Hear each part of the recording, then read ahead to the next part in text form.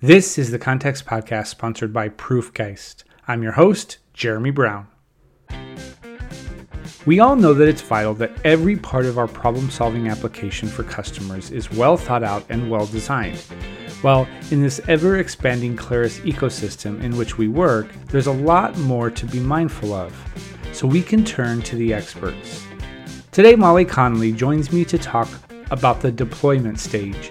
We talk about all the work that goes into deploying, hosting, and maintaining files for clients.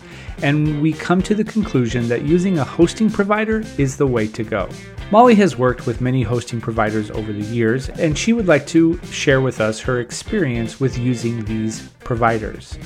And just FYI, Molly and I talked about this before the merge of Proofgeist and before the launch of our own hosting service. So today's commercial will be about ours, so you have more choices. Anyway, let's hear what Molly has to say.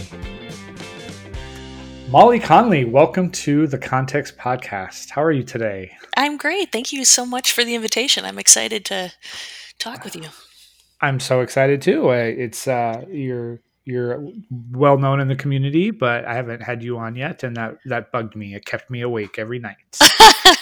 Well, let's solve that. Everyone needs to sleep.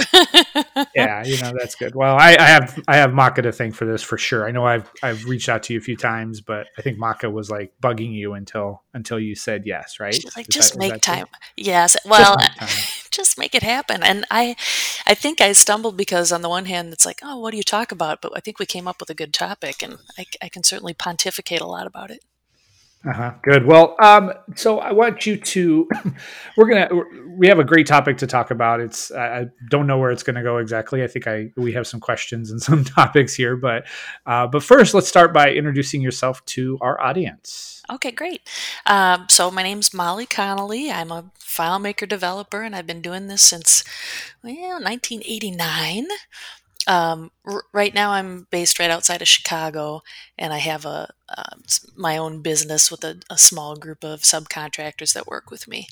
And, I've kind of touched on all the different aspects, from being the sole developer, where you make the sale, you do the development, you support it, you do it all.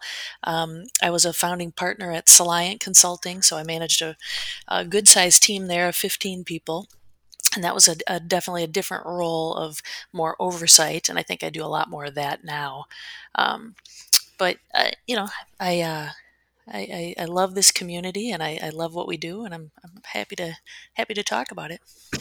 Well, good. Well, I'm curious. You've kind of run the whole gamut of jobs in this world. Which do you like the most, and which do you not want to ever do again? Oh, I like how you phrase that. It's funny. In recent years, I do a lot less programming. I'm really overseeing. I try to stay up to date so that, I can work with my team to make good assessments and be a good sounding board. And I'm less, well, how do I say this?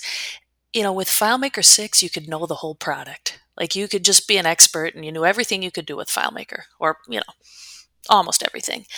Well, and it just more and more and more and more. It's just impossible, right? You can't know it all. You need to work with the team. And so for me, I do right now most enjoy, the oversight, the coming up with the concept, the helping plan, and then leaving it to this team that I have who can pick up the new skills and the API and everything so much more quickly. So I do like that oversight role. And then when you say, what would you never like to do again? Here's the funniest thing. I used to be like, I don't ever want to do merge fields or letters or grunt work or interface. I just never want to do that again. And then this past year, which has obviously been challenging for a lot of us, with just so many different variables, I actually found it kind of comforting to do some of the really boring layout work. So it's interesting. Again, I can say, I don't ever want to do that again. But you know what? Sometimes when it's something that's very easy and rote and repetitive, it kind of helped get through some of those stickier parts of 2020. Every once in a while, I lament that everything that I do is new for me, like connecting to an API or writing some more JavaScript stuff. And some days I would just like to go back to the stuff that I actually know how to do. Just it's comfort. It's like watching a TV show again. It's like It's watching Bond comforting again. to be like, Yeah. I know this. I am 100% sure I did it right. Like, or even, I know there's 12 ways to do it, and this is the best way, which is not the case when you keep learning new technologies and trying to anticipate. And so every once in a while, it's good to, like, the comfort food. Exactly. That's an interesting idea. Maybe I should do a blog post on just comfort food FileMaker, and just remind people, hey, go back to what you know, play with what you know. It's okay not to do something new tomorrow or Oh, something. I like that. It is. You have to remind yourself because sometimes it just gets too frustrating, like always trying to keep up to date, and then be like, you know what? Some of this really basic stuff really does solve problems, and we got to stick with that. We don't have to over-invent in what we deliver to people. Well, speaking of new and kind of maybe out of a comfort zone at first or at some point in your career, we're here today to talk about deployment, Hmm. hosting, and server maintenance. That's the topic that we have, right? Yeah, Those three. Did I get them in the right order? yeah, Deployment. I think that's great. They all kind of come together. Now you mentioned to me that you have very strong opinions about it. How did you get into the server stuff? You mentioned you've been a coder. You've worked in FileMaker. How did you get into this hosting? Yeah, no, great question. Well, um, yeah, over the years, I've discovered that I have a lot more experience, expertise, whatever you want to say, in troubleshooting server issues. And I'm not, I'm a liberal arts poli sci econ major, right? So I'm not the computer science background. I definitely get overwhelmed by so many of the technical topics. But when it came down to deployment, what would happen is, at the end of the day, you're billing to develop new products, new features, roll out things that the client can check off and be like, oh, this is new, this is working for me. And so I always wanted to keep my team focused on the enhancements, the deployment, the stuff that the users could see, because that keeps the money coming in, right? People are not as happy about paying you to troubleshoot a slowness issue, right? Or that somebody in some remote location often can't connect and everybody else is fine. So what would happen is a lot of times I wanted to keep the team focused on keep the clients as happy as you can, and I'll make sure the deployment goes out. Right, you're done, you've built the product, move on to the next one. I'll make sure that we deploy it safely, get it up and running. And again, just kind of keeping that team up and running. And there's a lot of people, I think, who really resist, I mean, even installing FileMaker Server, right? I'm always shocked at how many developers I've talked to who have never even done it. I think it's important to know the product, but I understand why they avoid it. So basically, I became the troubleshooter, and that's in my context as an account manager, because I could understand how the application was built, and then look at also the factors of like how's it being hosted, how's it being accessed, what are some of the things that we could do to improve it. That's where I think I ended up. I don't want to say being stuck, but but it is being stuck with any time there was a server issue, it would come to me. Okay. Does it take a special person to be like to do this stuff? You mentioned some people don't want to kind of avoid it, even installing server. Does it take a special kind of person or a person with certain characteristics? It's a good question. I don't think so. I think the main thing is you need to be able to articulate the right questions, right? I am still stuck when I talk to my hosting providers or IT. Um, oh, which port is it? Right? Mhm. Which, Okay. what OS are you using? I'm not going to know those off the top of my head, or they're talking about, VPN and DMZ, and then I'll get into a couple of these conversations with IT, and I literally have no idea what they're talking about. And so Okay. I need to keep centered in what am I trying to achieve? What are the basics, and then So maybe in terms of quality, you need to be comfortable with the fact that you can't know it all, right?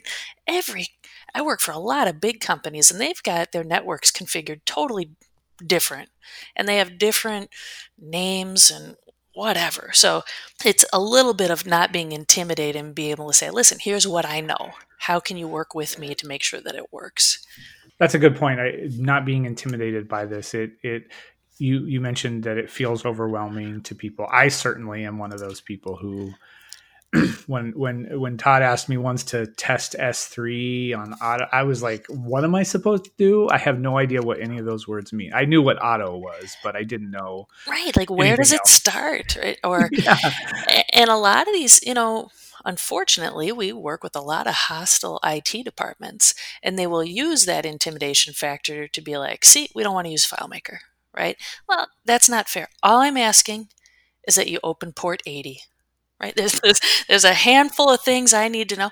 I don't know what else you need to do with your VPN or your virtual environment or your PAM or whatever it is, but I need port 80 open.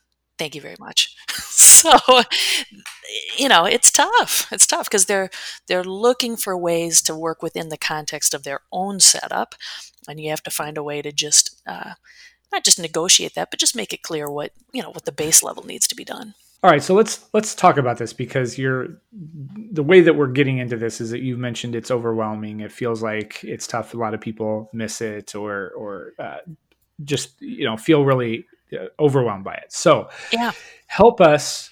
We're gonna talk through all three of those. I'd like you to give us the kind of the high level thoughts, talking points, concepts about each part of what of our topic for today of deployment, hosting, and maintenance. Just Hmm. give us things that we can look up later so that Oh, we great. don't have you don't have to tell us everything. Don't tell us all the port numbers and the services that we Yes. have, Nobody all wants to that know stuff. that anyway. Nobody. But tell us the high level. So let's start with deployment.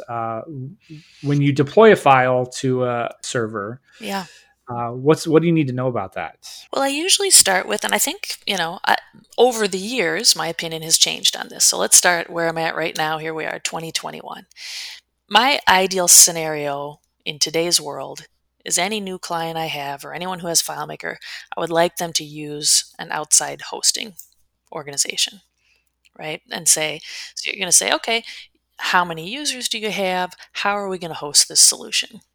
And the preference, because there are a lot of things to maintain, would be to say, hey, let's have you just pay the monthly fee to have this hosted, and then there's an infrastructure uh, to watch, maintain that, keep it up to speed, and go from there, right?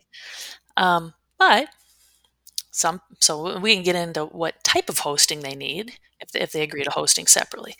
But some organizations will say absolutely not, right? Blue Cross Blue Shield is not going to host their solution. They have their own servers, they have their own IT, so you need to figure out how to work with them to say, okay, here's the configuration I need your IT to set up, and here's the ports I need open, right? And that can be challenging, right? Trying to work within IT and how they allow their users to access any solution.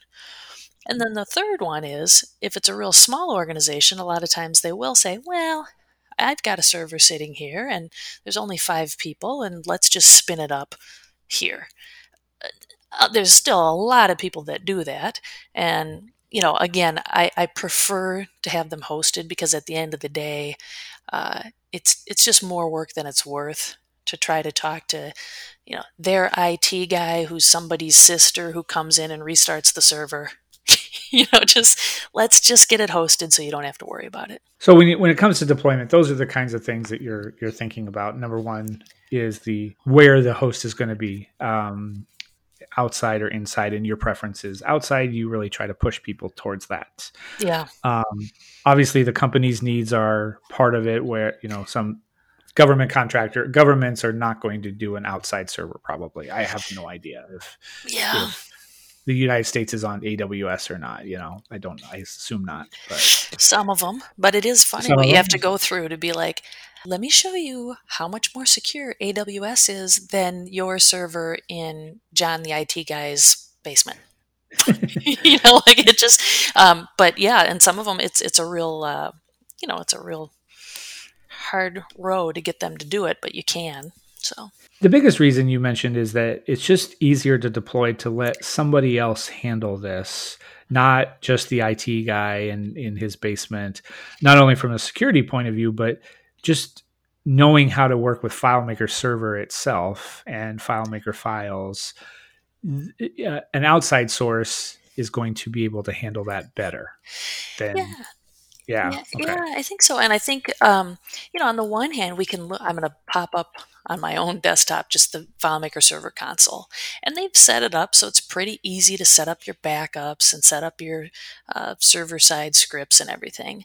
However, again, if you're a hosting organization and you're used to doing this, you know how much RAM a solution's going to need. You know how much server space you need. You're going to keep an eye on that. You're going to be able to monitor the network connections. You're going to be able to just keep an eye on that in a way that an individual who is just hosting a couple of their own databases isn't necessarily going to have the expertise. And the truth is, I mean, when FileMaker comes out with an update, there are bugs, right? And a lot of the times the bugs don't affect your client. Somehow, for mine, one of them always is affected, right?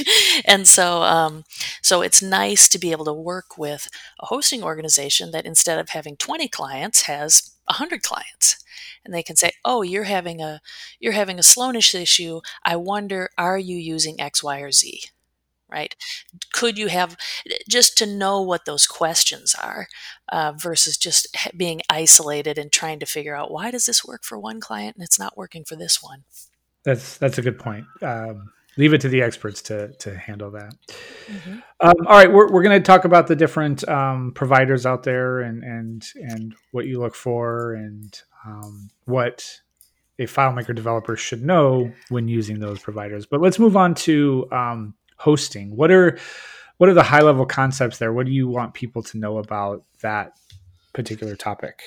Um, yeah, I think the hosting again is, in terms of, are you going to host it yourself? Do you want to have Okay. to be an AWS expert? Are you going to have somebody else host it? And then when you do choose your host, what does your client really need, right? There are different Okay. levels of hosting, and you pay for it, and you need to determine what's worth it. What does your client actually need? I suppose in these initial stages is knowing the file. You mentioned that because you're the account manager, you know the file and you know what it does, and therefore you can provide a good hosting environment for it. So that seems to be a key, is to to know what this file needs on the back end to let it run effectively. Correct? Yeah, and maybe if I give some examples. So, for Yeah. example, I've got a Montessori school that I work on with Proof Group, right? And so they host that internally, right? They can do it for fairly inexpensive. They don't, they have 10 users. They probably touch the file every day, but we only need nightly backups. There's never going to be something where we need to roll back to an hour before, and so and they don't need incredible speed, or they don't need. There's very little data in there, so it makes sense to have Proof, just host it for them. They can uh, charge a nominal fee for the hosting, and it's secure, and we have nightly backups, and that's plenty. There's not a lot of data in there either, right? And so that's one where, like, again, they're hosting it directly. Now, I've got another client who it's actually kind of fascinating. That's one of the fun things about being a FileMaker developer, is you run into these situations where you're like, wow, who knew how much work that was? So this particular client handles basically, snow plowing for Walgreens, CVS, all these big department stores where you have to, get the snow out of there in a hurry, make sure the ice is melted, whatever. Well, anyway, in the case of if there's a blizzard, we've got it hooked up to an API, and this information needs to come in immediately. And there's so much data that comes in because it's all over the country, that I really do need to have a lot of speed, right? Because we're handling tons and tons of transactions. I need to be able to have backups that are hourly, because if they miss, a few hundred snow jobs across the country and then they can't bill for it, it's a huge problem, right? I need to be able to back up really quickly. And because the volume is so high, there's images taken, there's tons and tons of images.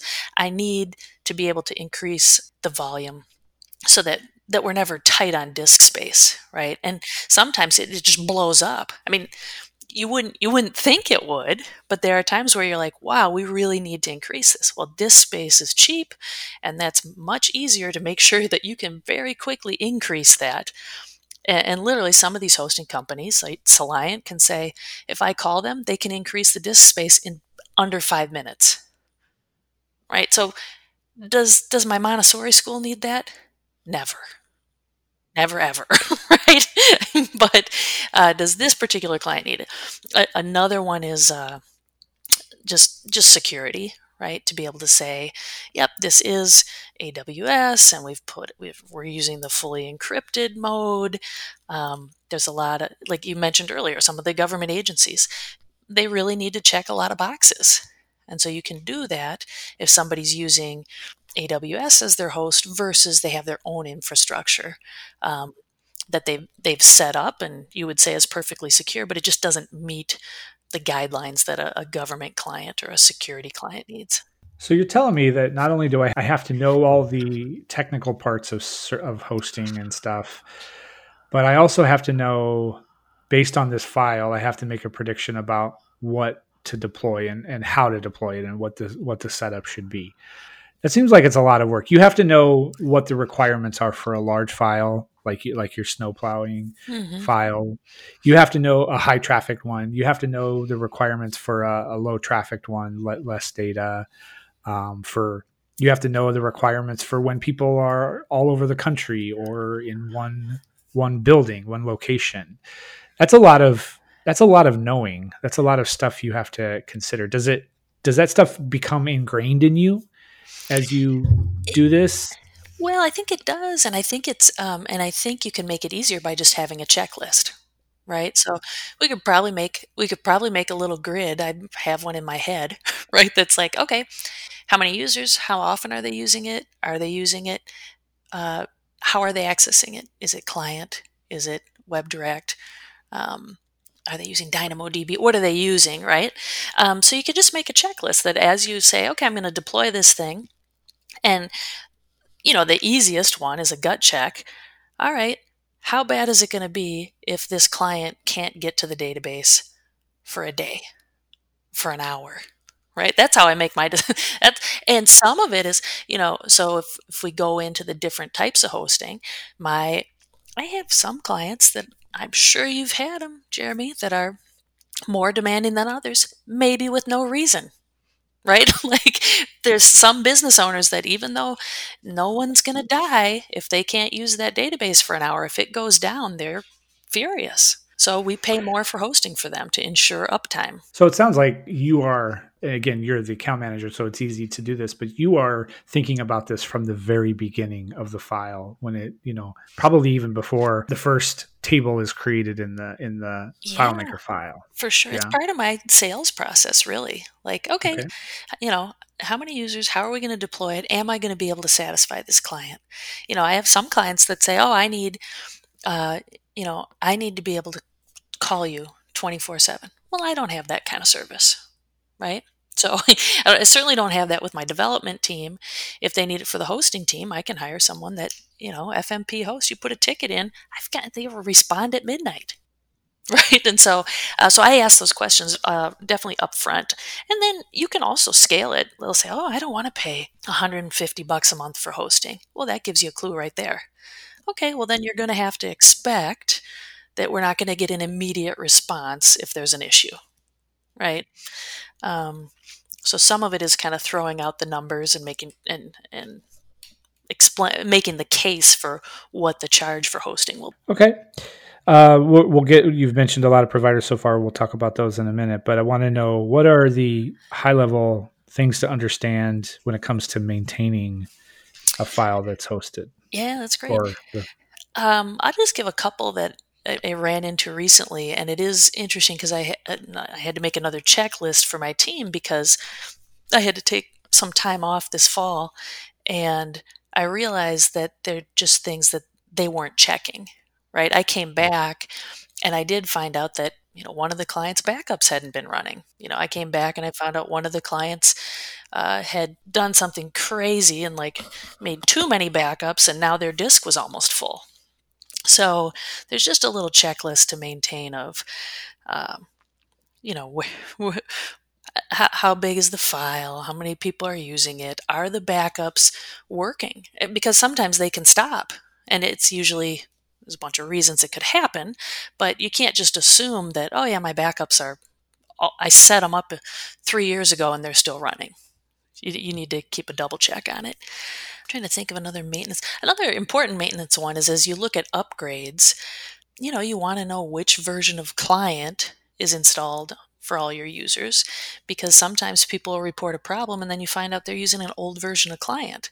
And with, you know, FileMaker 17 is not going to work with FileMaker 19 server at all. Right? So you have to be like, hey, that guy in Alaska, he needs to upgrade. Right? We talked about this and you still didn't do it, and that's why he can't access it anymore. Oh, okay. And you also, I'm done.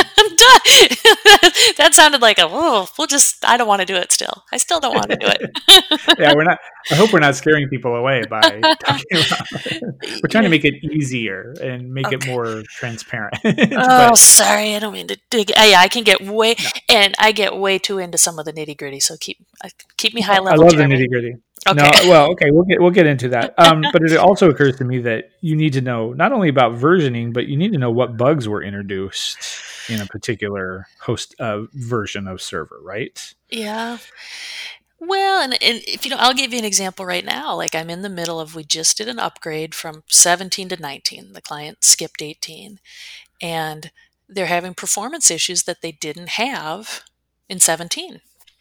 Right. And I can look at, so basically there's a dashboard that's really heavy, right? There's a couple portals on it. There's a lot of summary calculations. And so that has always been, we knew it was pretty heavy, I guess, if that's what I want to call it. Well, it worked in 17. Well, now we're in 19, and the users are experience where they will crash. Well, not always, 3 or 4 times a day, only 2 of the 8 people. We think sometimes it's when they navigate to the dashboard, sometimes it's not.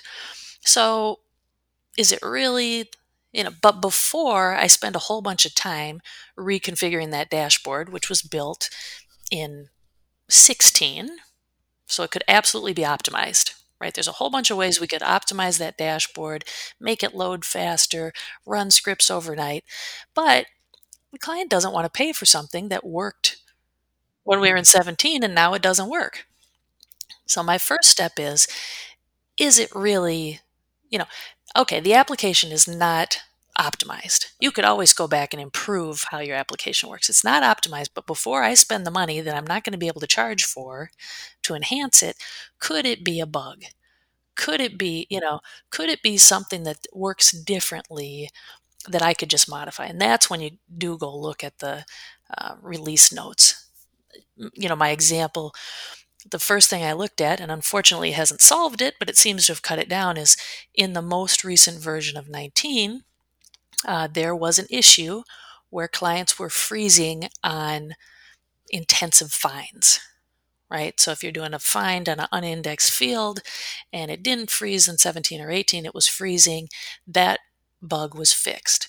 As soon as we upgraded server to the most recent version, half of my freezes at this client stopped.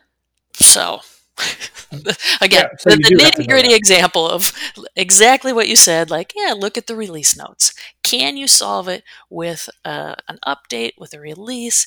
And then this is another part where I don't want to have to deal with Windows OS, right? So I want to work with a hosting company that I say, hey, can you make sure that volume is up to date, that all our patches are in place? I don't want to have to keep track of that too. I can handle keeping track of FileMaker updates, but beyond that it's too much. Okay, so we still haven't gotten to providers yet.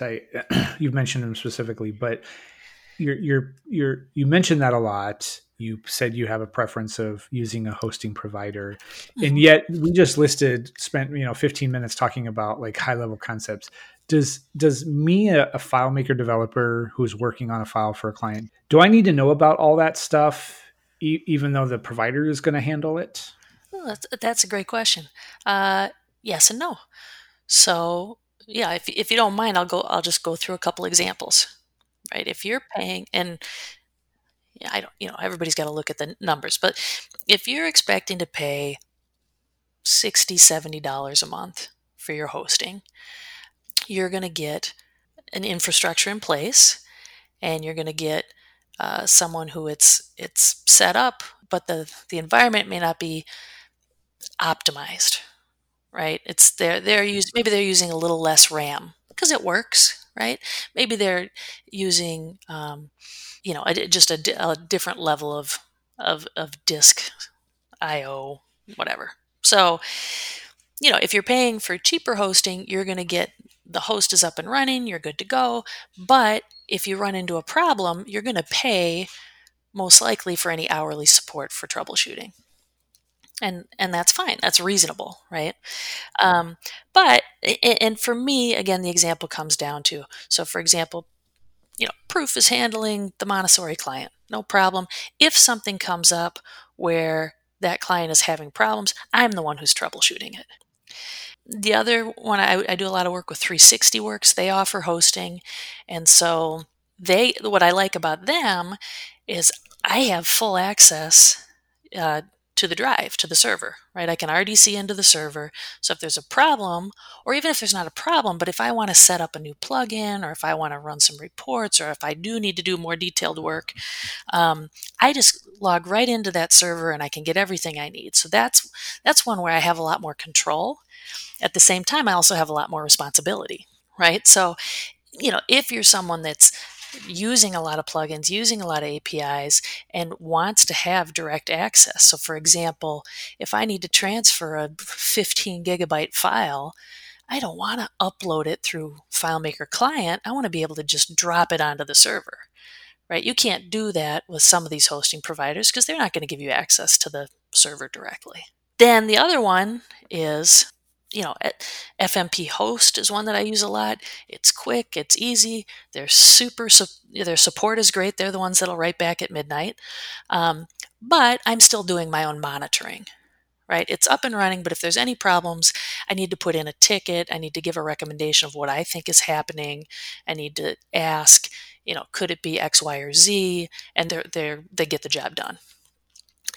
If I have a client, and I do any of my financial clients or any of my kind of high maintenance clients, where I want some proactive monitoring, then I'll go to Soliant.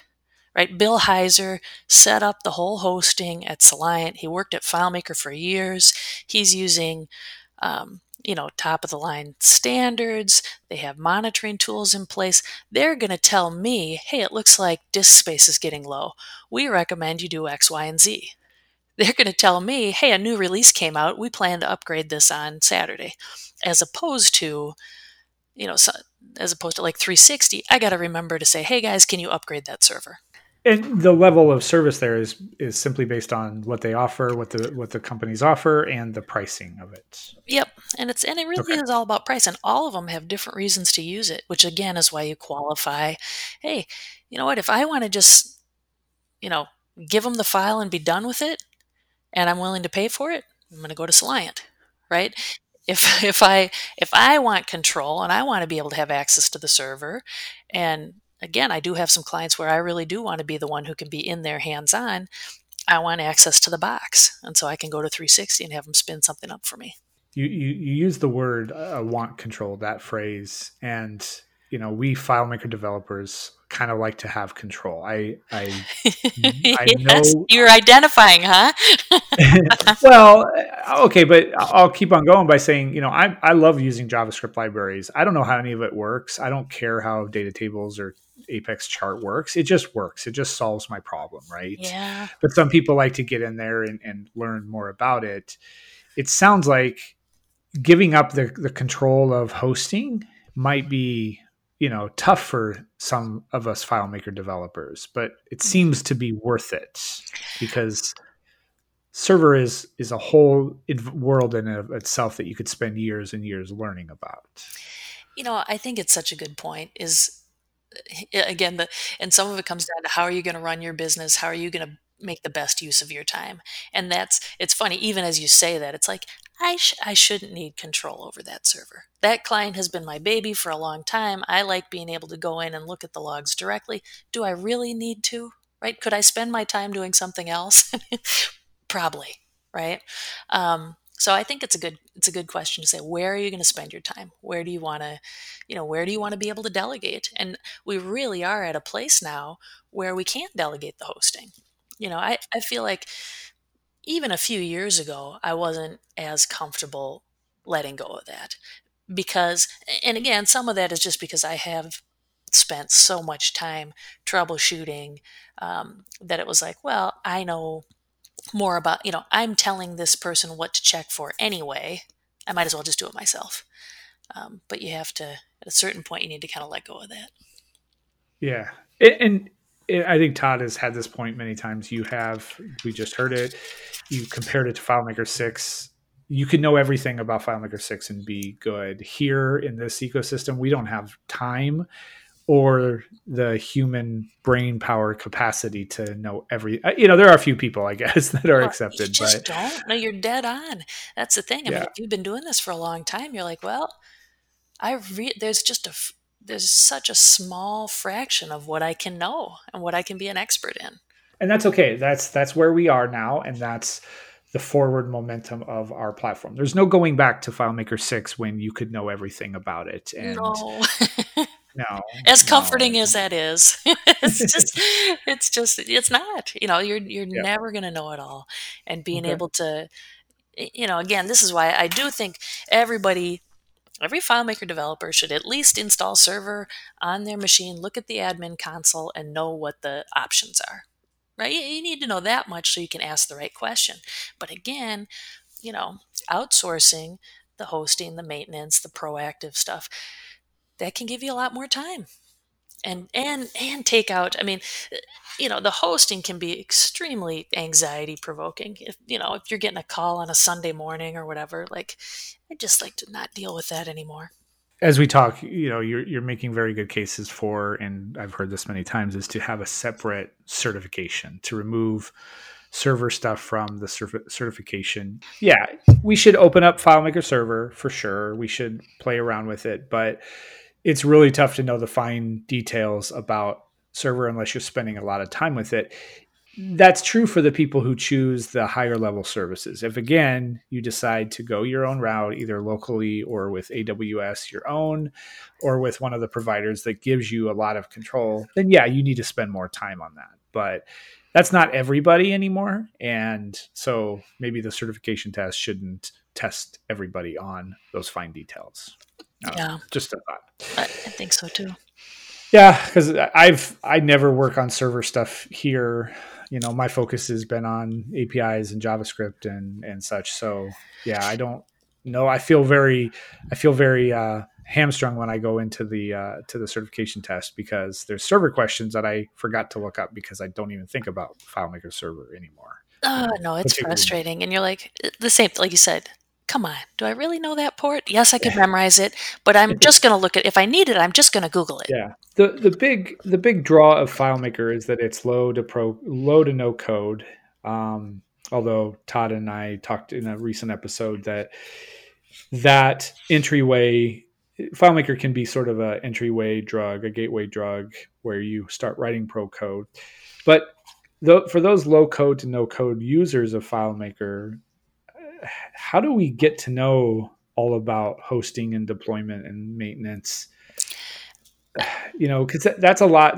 Those are two different worlds, right? I So think how we do we? can, yeah, I think we can make it much easier. I know a lot of developers who just pick their hosting company and they say, they do have the conversation. How many clients? How are you going to access it? Okay, What kind of backups do you need?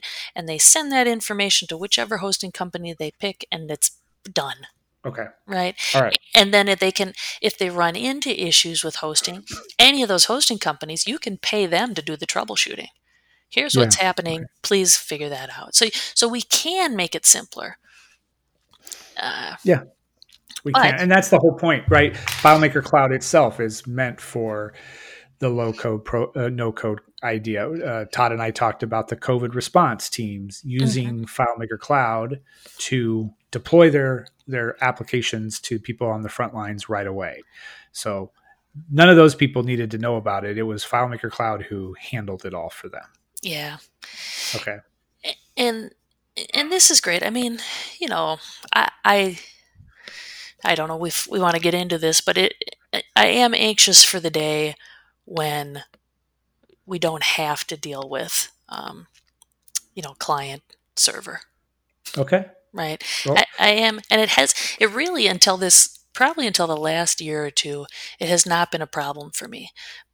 But more and more large companies, large IT companies just will not, will not make it very difficult. Even if I'm hosting, I still have one client. It took me 6 months to open up a port so that we could have the users access it in a hosted environment. And meanwhile, they can deploy other hosted services that there's no ports that need to be opened. There's none of that.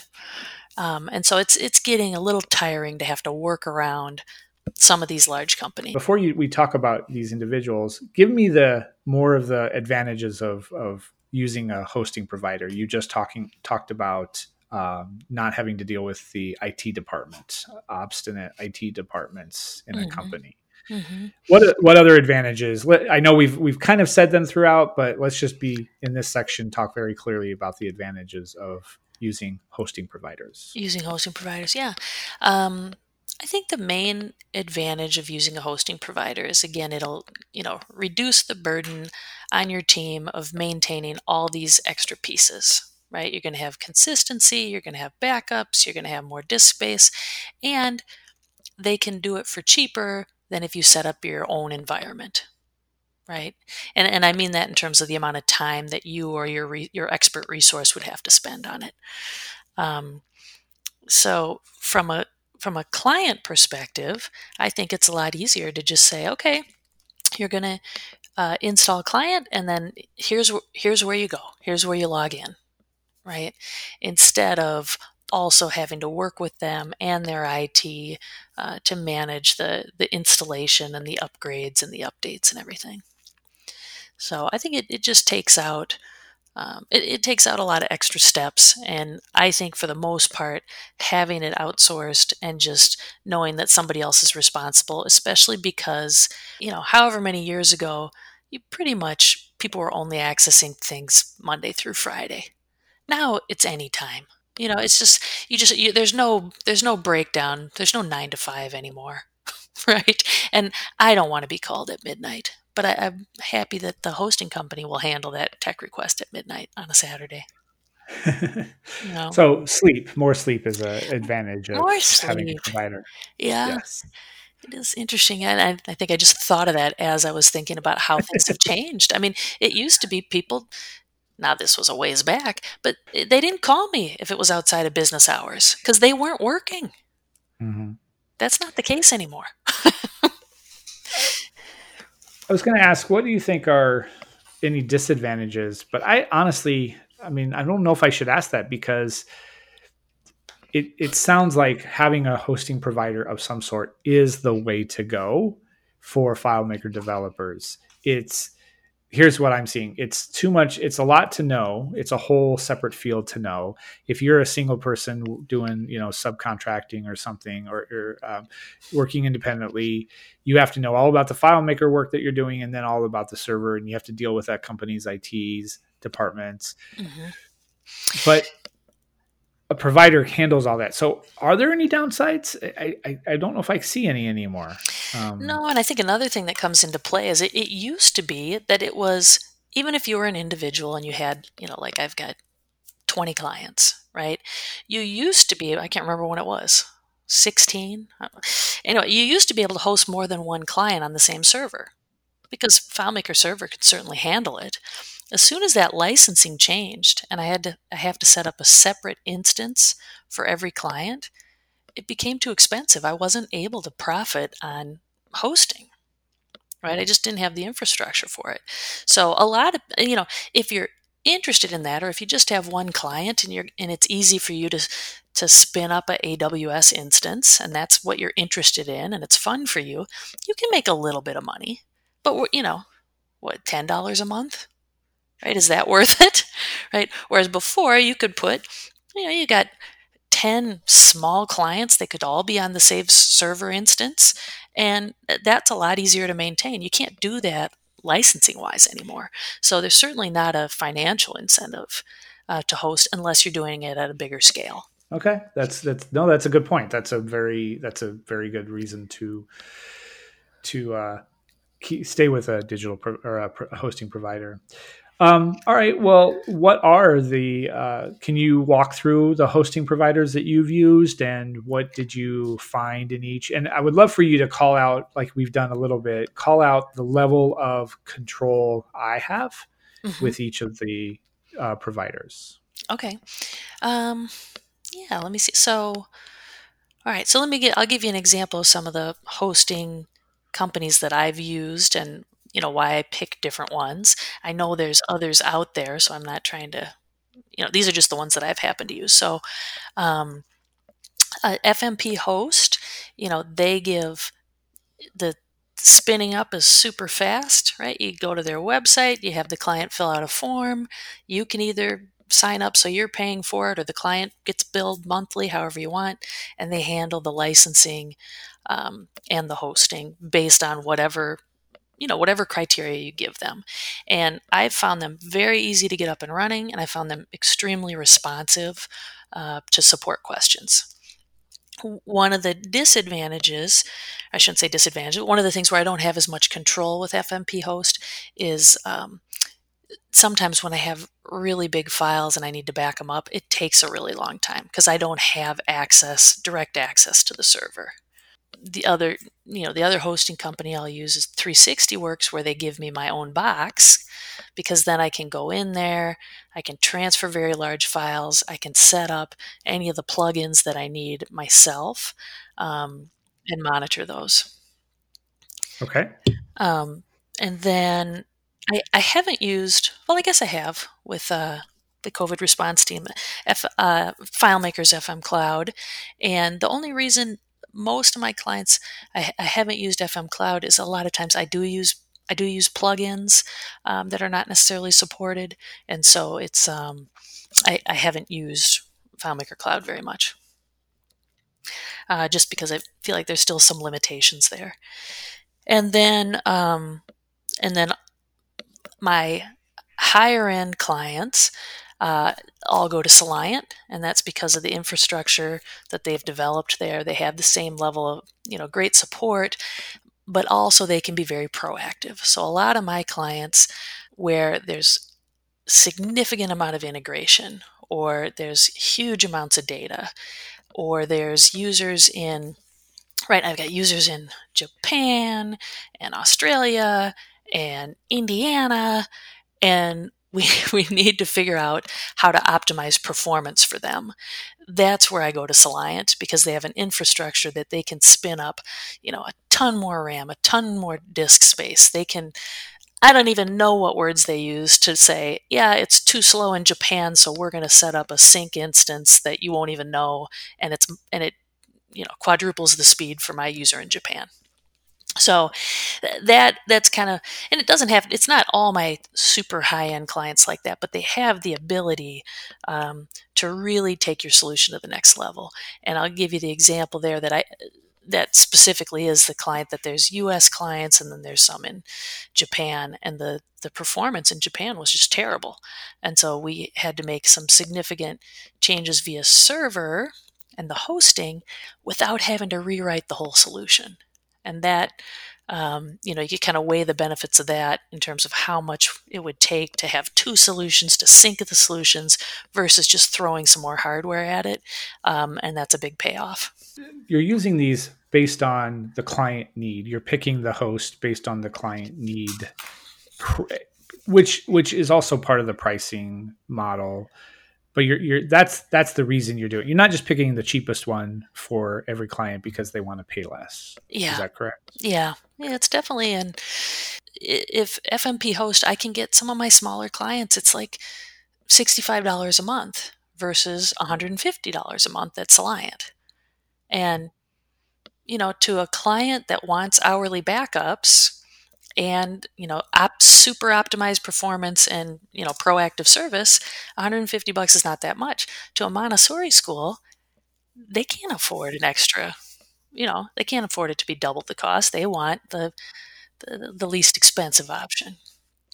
And it absolutely meets their needs, right? So that's why I'm never like, yeah, just always do this or always do that. I mean, what's going to meet your client's needs? If everybody had all the money in the world, fine, you could afford to pay for Soliant all the time. And I'm not saying Soliant's that much more expensive, especially if you compare it, right? If you com- but Again, I've got lots of happy clients on different hosting providers that just don't need that same level of proactive, um, high end servicing. One of the advantages to me of a hosting provider is you can take what the problem is.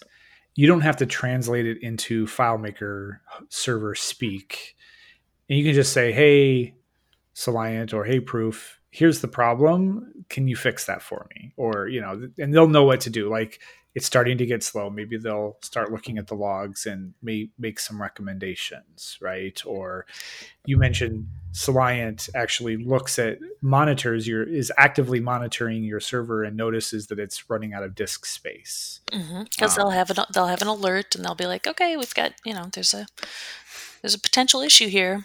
Do you want us to do X, Y, or Z? So I don't have to know I don't have to know the technical parts of FileMaker server. I just have to know the problem, and they can easily translate it into the solution on the server side. Yeah, and they can give Is that yeah? yeah, and usually what it'll be is, oh, have you tried X, Y, and Z? Right, because sometimes there are application level. Are your clients all upgraded? What OS are they on? Blah blah blah. So they can guide you into enhancing that, and then I've had some instances where, they give us the ideas and then my developer just runs into a dead end and we say, fine, can we pay one of your guys to look at the solution, look at server, monitor the logs, and come up with a solution for us? With the more frequent updates that we're getting now with both client and server, I think server has a fewer updates, but how how does that work with a hosting provider? Do they tell you automatically that we're going to upgrade? Do they ask you? What's basically policies in these different areas, these Yeah. different providers?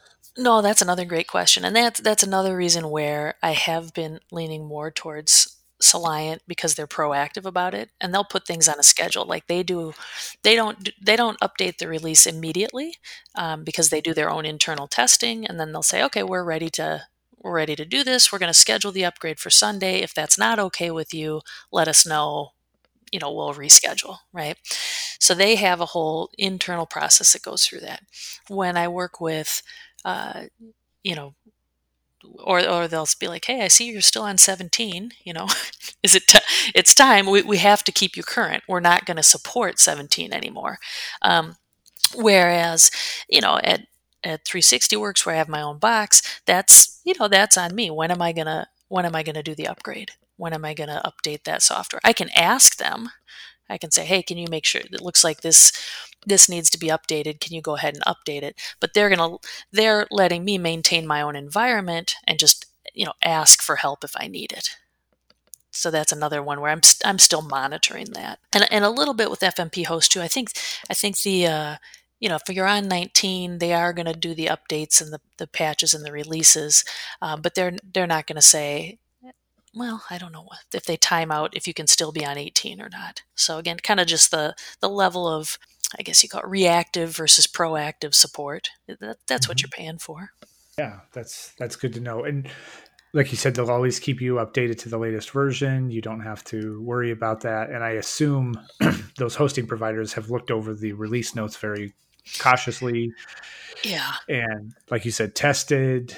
You know, the thing is though, obviously they can't test every of their customers' files. Mm-mm. So you still may run into a bug in your particular file Oh, for sure. that, yeah. But that, I mean, that's, and it's maybe a little bug in FileMaker Server is affecting your file, but it's not affecting another customer's file, their customers. Mhm. So, but they're at least helping out. They're at least, hey, we're going to upgrade. This is the best. This is the better version. Or they may say, hey, we're going to skip a version. Do they do things like, there's a whole big whoop-de-doo about what is it? Startup restoration.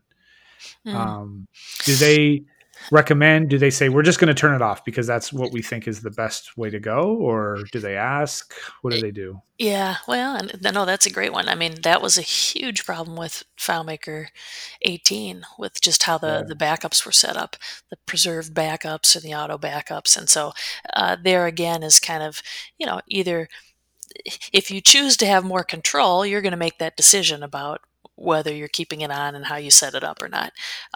With I keep going back to Sliant, but with Sliant, I don't have access to the box. I don't get it. They do their own backups through AWS, so I'm not turning on preserved backups because they've found Okay. that to be problematic. They do it Uh-huh. differently using AWS backups, and because Okay. that's what they've determined is the best for the whatever 300 clients they have, in terms of avoiding any potential problems.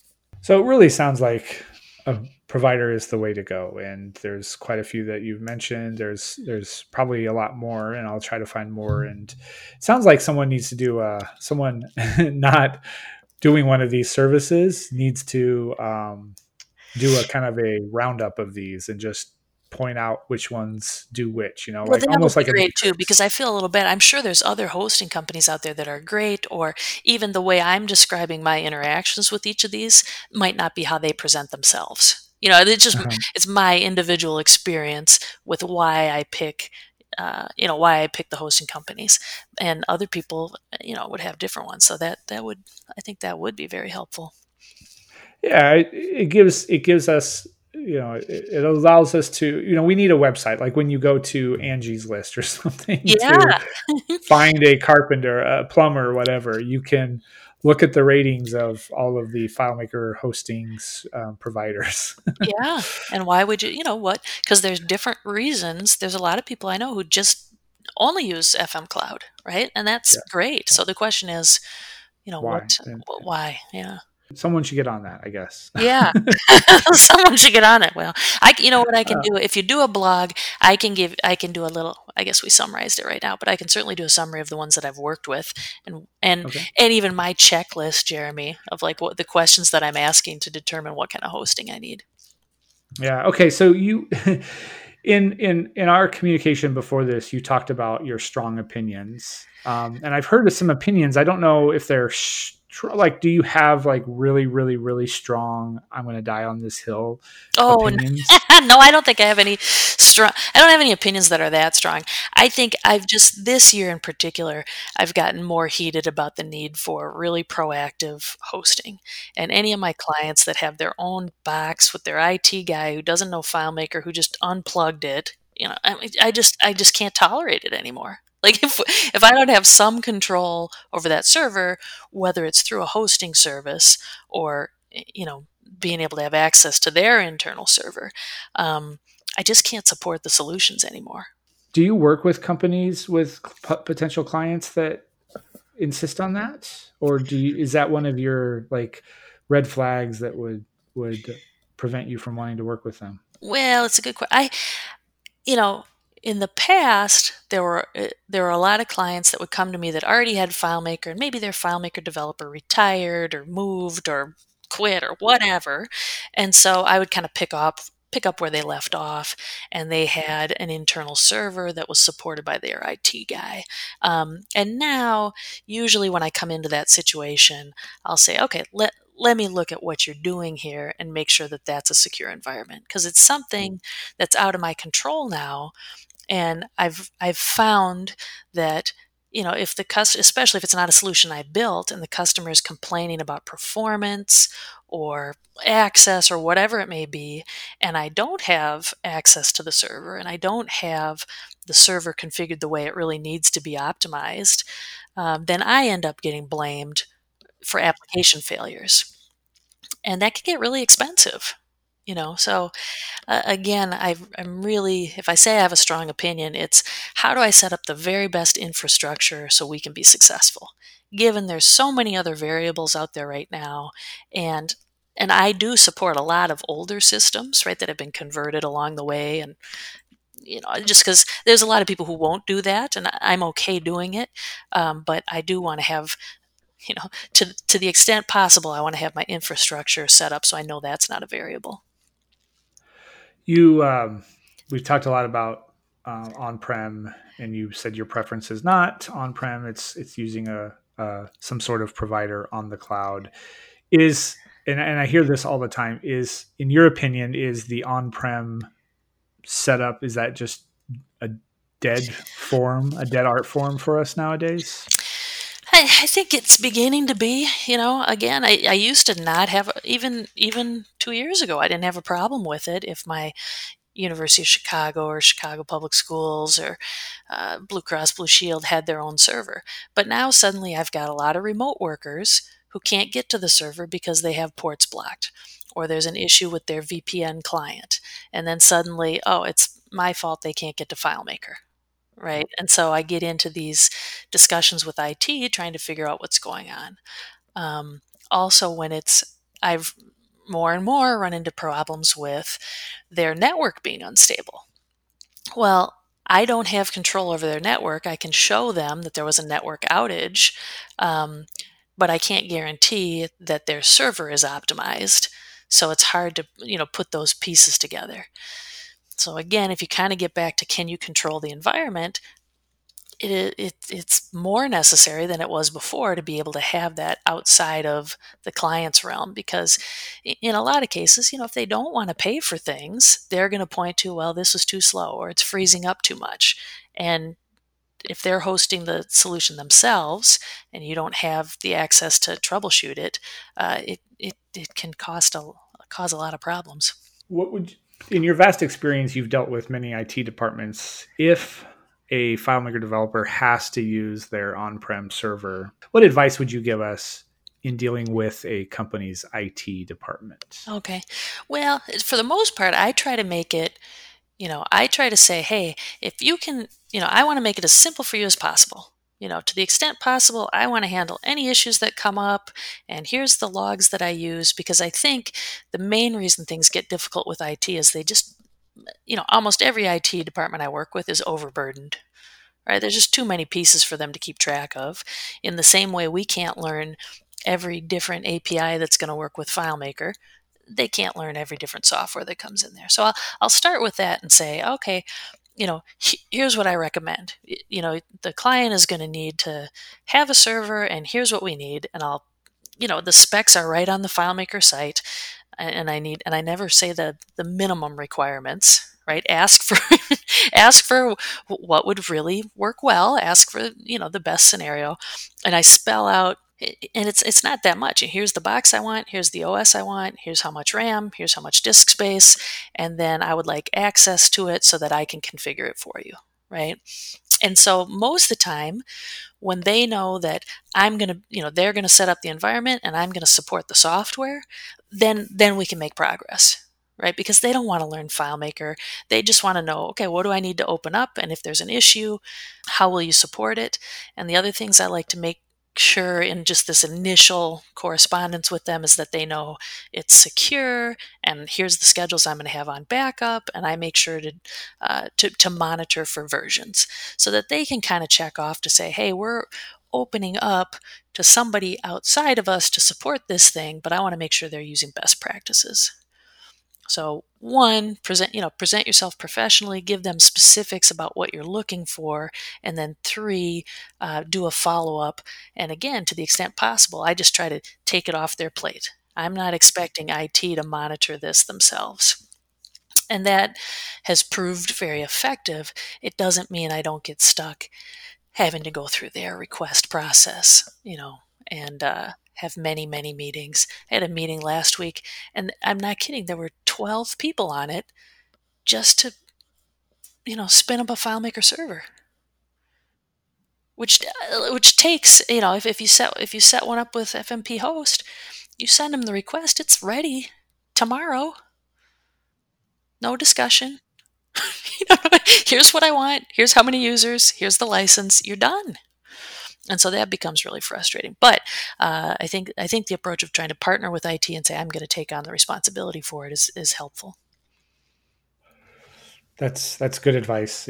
It helps to speak their language a little bit too, or to know exactly what you're asking for. So you say the clients can't get to the FileMaker server. They may not know what that means, but if you say open port, whatever, Yeah. they'll know exactly what to do, right? And there's absolutely been cases where, I'm just not going to speak their language in terms of I don't understand, how their virtual environment is configured and what it means to be a DMZ, or blah, blah, blah. And so then I'll bring on, Jesse Barnum's helped me with this. Bill Heiser's helped me with this. For the calls where there's 11 IT people speaking language I just don't understand, I'll bring somebody who does. Because if I get stuck, and that kind of comes back to what we talked about at the beginning, where you don't want to be intimidated, they can use that as an excuse to not give you what you want, just because, for whatever reason, right? And so if you have somebody who can translate, and there are cases where you need to bring somebody in who really knows their stuff, it's absolutely worth it. Hey folks, it's me, Jeremy. You've been listening for a while now, hearing Molly and me talk about hosting and hosting providers. Molly has given us a lot of good information and has shared her experience in the providers she's worked with. And we're grateful to those providers for the awesome service they provide. So I'm glad Molly got to share with you her thoughts. But let me add to the mix by telling you about our hosting service, Proof Hosting. Launched just before the merger of these two companies, Proof Hosting expands upon the service that the Proof Group was previously providing. Our team of dedicated server specialists have constructed the perfect infrastructure for your FileMaker server needs. Using Foxtail technology, we've constructed the server instances that are better and faster than AWS environment. That's really true. We offer 24/7 support, even at the lowest tier of service, and we respond to alerts of low disk space, low memory, higher than normal CPU usage, and so much more. We're going to respond and resolve the issue quickly, so those using your application will experience as little downtime as possible. There are a couple other benefits as well. Here are some details. Let's see here. Okay, we have the virtual servers are connected via a 10 gigabyte networking. We offer a free SSL certificate on our Proof Cloud domain. We have blazing fast disk I/O performance. Our backup strategy has got you covered. Full server snapshots, offsite zips held for 90 days, and local snapshots we call snaps every 20 minutes. There's an external firewall in front of the servers. There are 17 data centers across the globe for fast, low latency connections. That's more than AWS. And finally, our cost to performance ratio is better than AWS. Don't believe me? Give our infrastructure and support team a test by signing up for a 7-day free trial. And if you want more information, reach out at info@proofgeist.com and we'll provide more details. Along with the providers Molly has highlighted, you can now consider Proof Hosting. Well, this is good. There's a lot in here that is needed, but it sounds like the biggest takeaway is that hosting providers are the way to go. Yeah, I think so. And I didn't used to think that, but again, there's just so many variables that's like, get it to a host. Stop worrying about making $10 a month off your client's hosting. Just get it up and running so you can focus on making them happy, making that software sing, and giving them just that 24/7 support, so you don't have to worry about it. Well, Molly, that's a lot here. I think we're good for now. Did I I'll bore be you to interested. death? Oh no, Okay.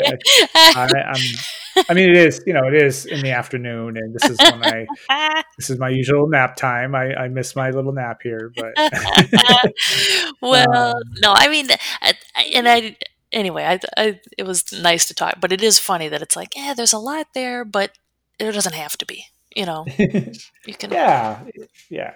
I'm good with that. I like that. And this is just another area, as we said, to give up control and be okay with it, because there's just it's just growing too much. Our ecosystem is growing too much for us to know everything.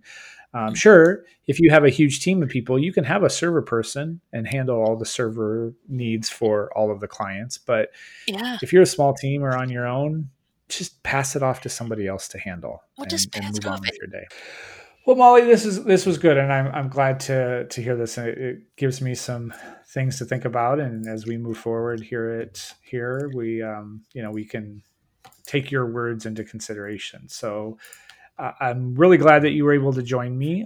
We'll have to do this again some other time and talk more, maybe about business strategy and so forth. Yeah, that might be more entertaining than nerding out It's about the server configuration.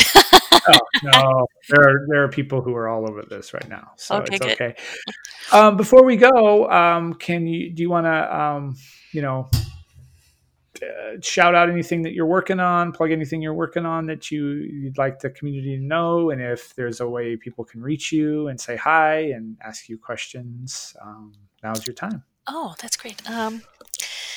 I guess I just, I think it's going to be an interesting year for us. I think most people had some considerable slowdowns last year, and so I'm finding a lot of my smaller businesses are picking up, and a lot of the larger companies that kind of put the brakes on things. Um, I think some of those larger projects they had are now permanently stalled, and hopefully they'll be looking towards us as FileMaker developers to fill that niche. Um, right now my team's kind of just working on making sure to get everybody up to date to try and present the new options and get up to speed on what's available. Anyway, I always love to hear from people. I'm on LinkedIn. It's Molly Thorson Connolly, and then if I can give my email address, it's molly@thorsonconsulting.com.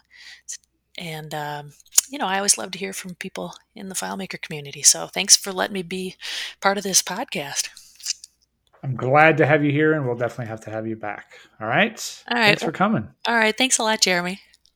And that brings us to the end of another episode of the Context Podcast. Thanks to Molly Connolly for sharing her insights about hosting and hosting providers. It was a great honor to talk with Molly, and I hope to have her back. Again, if you're interested in hosting providers, check out the ones mentioned here, the ones listed in the show notes, and of course, Proof Hosting.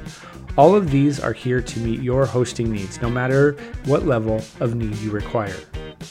And hey, please take a moment to rate and review us on Apple Podcasts. We're at 19 reviews so far, and that's okay, but we really appreciate that number getting up to 50. Also, we know that people like the show, and we know that people have good ideas about topics that we could talk about. We also know that there are folks out there that would like to share their ideas. If any of that comes to your mind, please reach out to us at thecontextpodcast@proofgeist.com. Until next time, remember, the Context Podcast is king.